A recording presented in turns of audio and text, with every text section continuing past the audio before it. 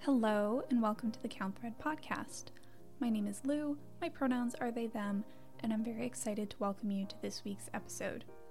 Today's segments will be FOs, whips, and something extra.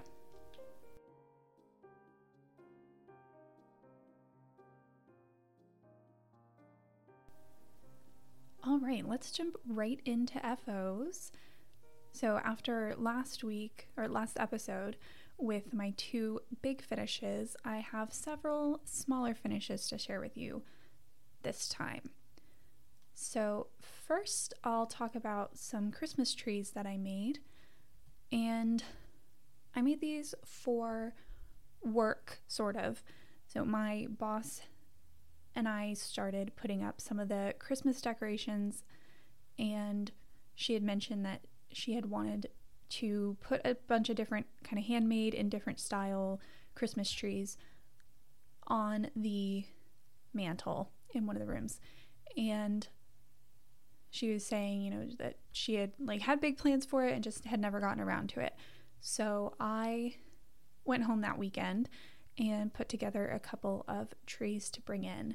So I made two out of fabric using the Fabric Christmas Tree Decoration tutorial from the Sewing Directory.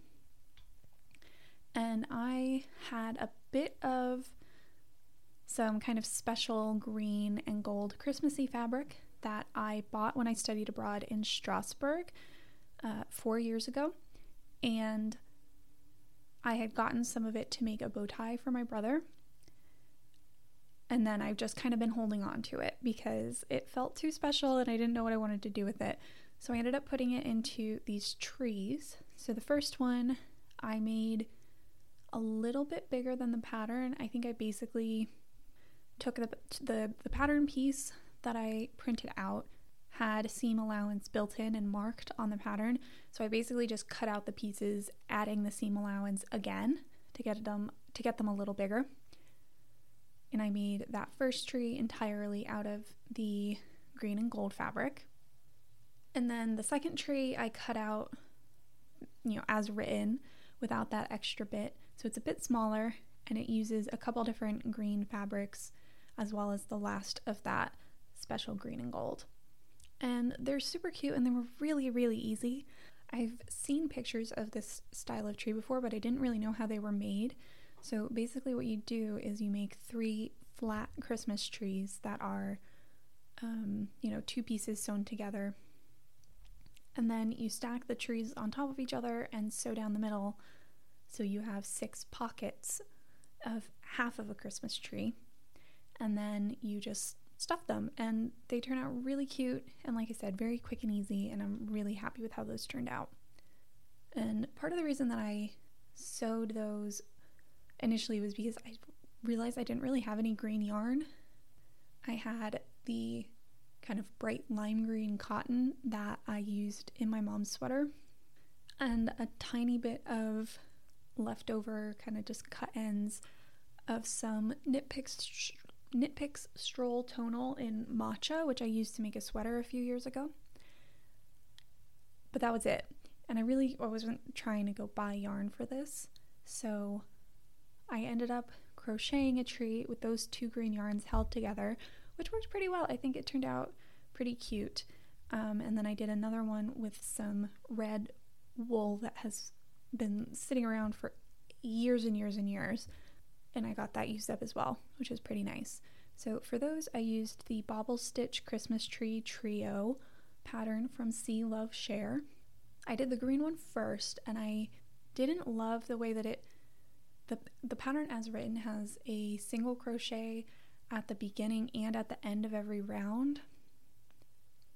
And so for most of the round, you're going around and it's alternating a single crochet and a bobble, but then you have these 2 single crochets in a row, and it kind of creates like a blank spiral down the tree, which I didn't love.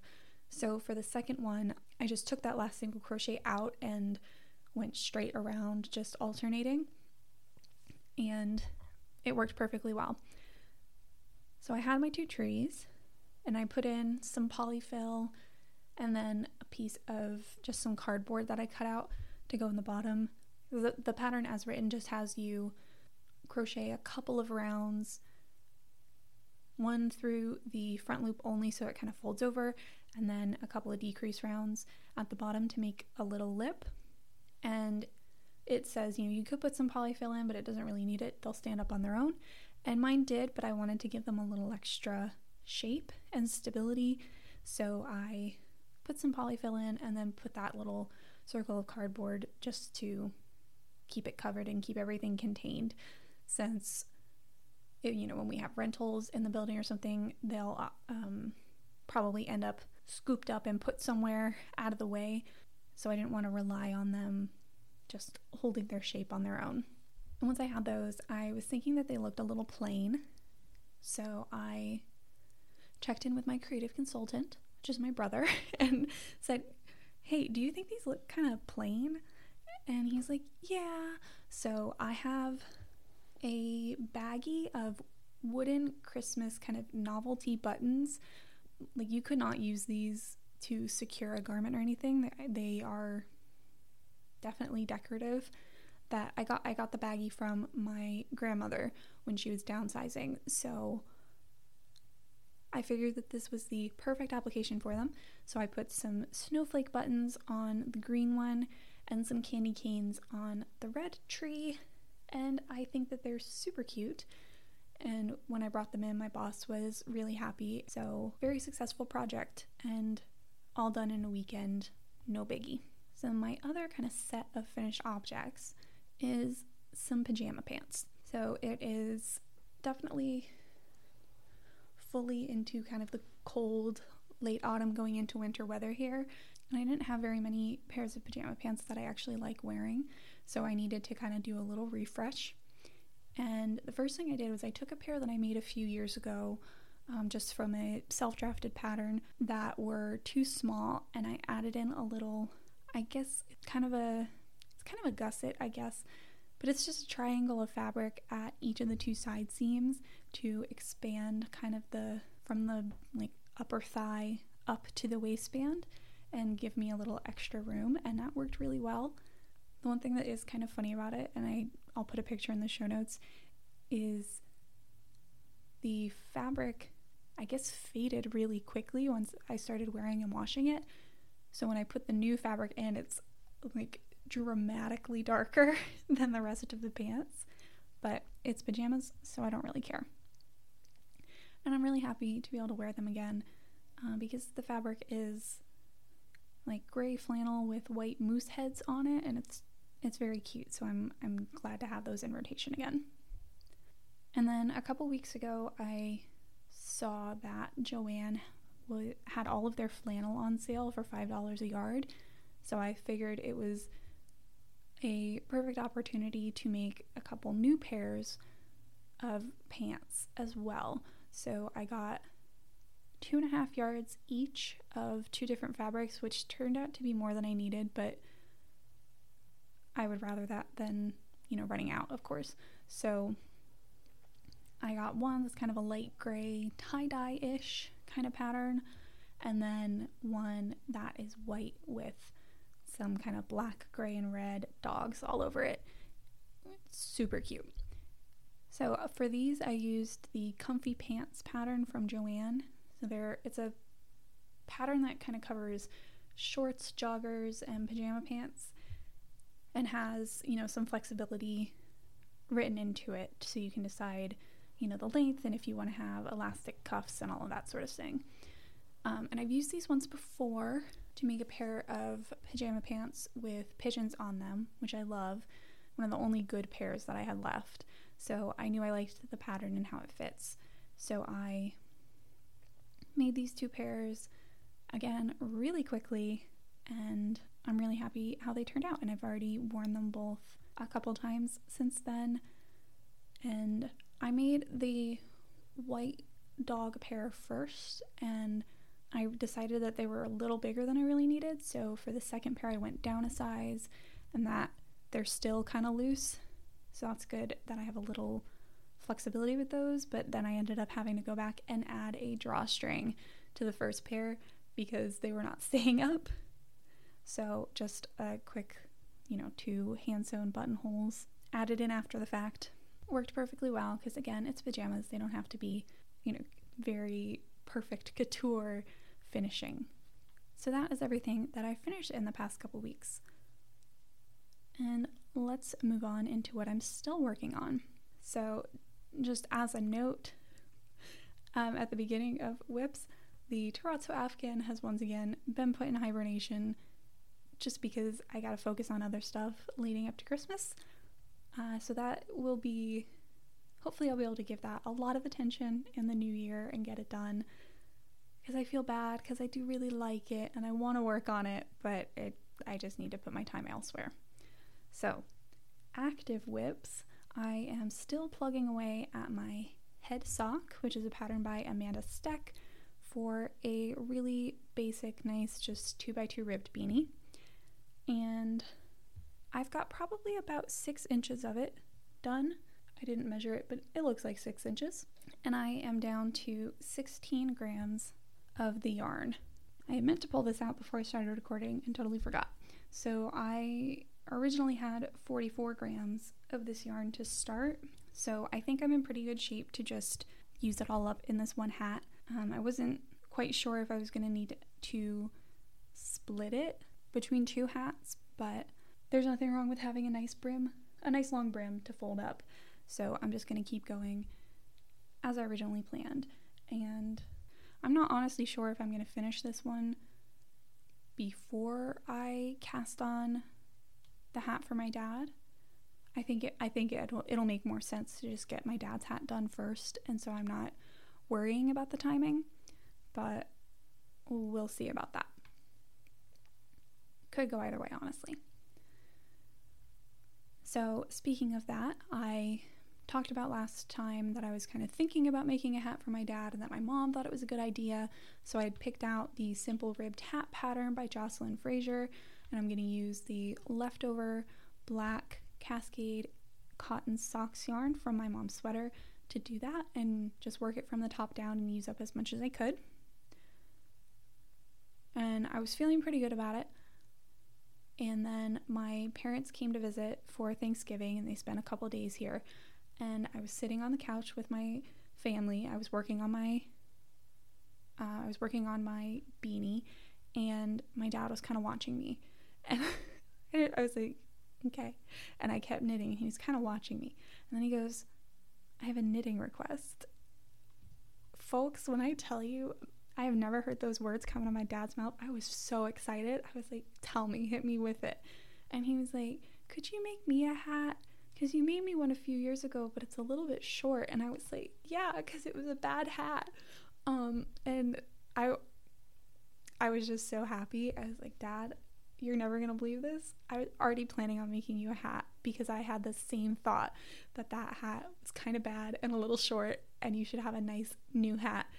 And so I was just absolutely thrilled. I think I talked about it last episode or maybe the one before, but I don't give a lot of handmade gifts to my dad just because he's kind of like practical minimalist. Like he wouldn't want to own more than one hat or things like that. He doesn't really wear scarves. A lot of the kind of like basic gift knits wouldn't really make sense for him. So I kind of just have left it alone. But the fact that he requested something and that I kind of like had guessed right and knew and was already planning on making him the thing that it turned out that he wanted, I just felt so happy and so excited. So that will definitely be cast on soon. But like I said, it's just a matter of if I try to get the blue one off the needles first, because I do need to bring those charity hat collection for this year. I do need to get those donated since it is getting quite cold. So we'll see about that. But in the meantime, I did already start my other Christmas project, which as far as I know is still going to be the only other thing that I'm making for Christmas. And that is the kind of home sweet home cross stitch that I'm making for my parents to celebrate their new house that they'll be moving into in the new year. So I got a little bit weird about this. And because I had a picture that they took of the house, and I was kind of looking at it. I wasn't really sure how I wanted to convert it. And what I ended up doing was putting it into Google Drawings and basically like redlining it like you would for like a figure drawing or something, but just like using the draw a line tool on Google Drawings and kind of tracing over all of the important lines of the house. So, you know, like the roof line and around the window frames and all that. So I'll put a picture of what I ended up with in the show notes, just because I felt a little bit unhinged after doing it, of like, there's no way this was the right way to do it, but I got so deep in it. I was like, I'm committed to doing it like this now. And it wasn't until I was completely done and I was telling my brother about what I had done that I realized that like, he has an iPad that I could have asked to borrow to trace it and not done it with like my mouse and keyboard. But anyway, it got done and that's fine. So I put a transparent grid on it so that I have sort of a cross stitch pattern, but I am to a certain extent still just kind of winging it as I go. So I did print it out, and then after I printed it, I decided like, oh, I want to shift this over and I want to like adjust this thing and what. So I am a little bit laying the train track as we go, but I've gotten a decent chunk of it done so far. And this is yet another project that I'm working on that is almost impossible to photograph, at least at the moment, because a lot of their siding is white. So we've got some white on white stitching going on right now. I think you can kind of see in the picture where I'm at. So I've got maybe 16 or 17 more rows of the kind of this one chunk of their siding to go, and then I'm gonna put in a little bit of the roof and get a little bit of color onto it so that it starts to look a little more like something, and I'm not worried that it's gonna be a shapeless or incomprehensible nothingness. So that's kind of the plan for that. It's a lot of stitching, but it's not particularly hard because it's a bunch of chunks of color. You know, like there's no confetti in this. It's just a house. So a lot of the more complicated stuff will come at the end with the back stitching to kind of create a little bit more definition. Yeah, so for the moment, I kind of just need to plug away at it and get this base layer of stitching down. And I'll worry about the details and the lettering and everything later. I was initially planning on having this I have these 9x5 oval cross stitch hoops that were in my mom's collection in her basement that she let me take a couple years ago. And I thought that would be like a good size, it'd be cute, but the way that the proportions worked out, it's gonna be closer to 10 inches wide, and it took me so long to get everything lined up nicely that I didn't want to rework it to have it go across fewer stitches. So I'm just going to live with that, and it'll maybe end up in like an 8x10 frame or something like that. We'll see what ends up looking the nicest once it's done. But yeah, I think that's everything for WIPs. So let's move on to something extra. So since it's the end of the month, I'll do my usual kind of reading wrap up, but I really don't have that much to talk about this month for a few reasons. The first being is that the projects that I've been working on recently have not been super conducive to reading at the same time. So I got a lot of reading done, for example, while I was working on the stockinette body of my mom's sweater, which was just mindless knitting for miles and miles. Not so much when I'm sewing pajama pants. So I've just got a couple things to tell you about. The first is Nimona by N.D. Stevenson. So this is a graphic novel that started out as a Tumblr webcomic, and there was recently a Netflix animated movie based on it. And I watched the movie and I thought it was awesome and I loved it. And it made me feel all kinds of transgender feelings. So I wanted to read the original even though I knew it was quite different because, the author was in a very different place in their life when they did the original webcomics. So kind of the tone and the overall themes of it are a little bit darker, a little bit more cynical, but I still really enjoyed it, and the art style is very charming. So I would recommend it. It was a pretty quick read. So definitely, if you liked the movie, I would check out the graphic novel as well. And then I am continuing to work through the Murderbot series by Martha Wells. So I finished Exit Strategy, which is the 4th full book, and then the short story Home, Habitat, Range, Niche, Territory, which is kind of 4.5. And I am also, it's not on the list because I haven't actually finished, but I'm currently reading Network Effect, which is the 5th book, and it's twice as long as all of the other main books, and also twice as buck wild. So I'll talk about that next month, but I guess a sneak preview. I'm enjoying it quite a bit. And then I also finally got a chance to read Provenance by Ann Leckie, which is part of the Imperial Roch series, and truly just blew my mind again.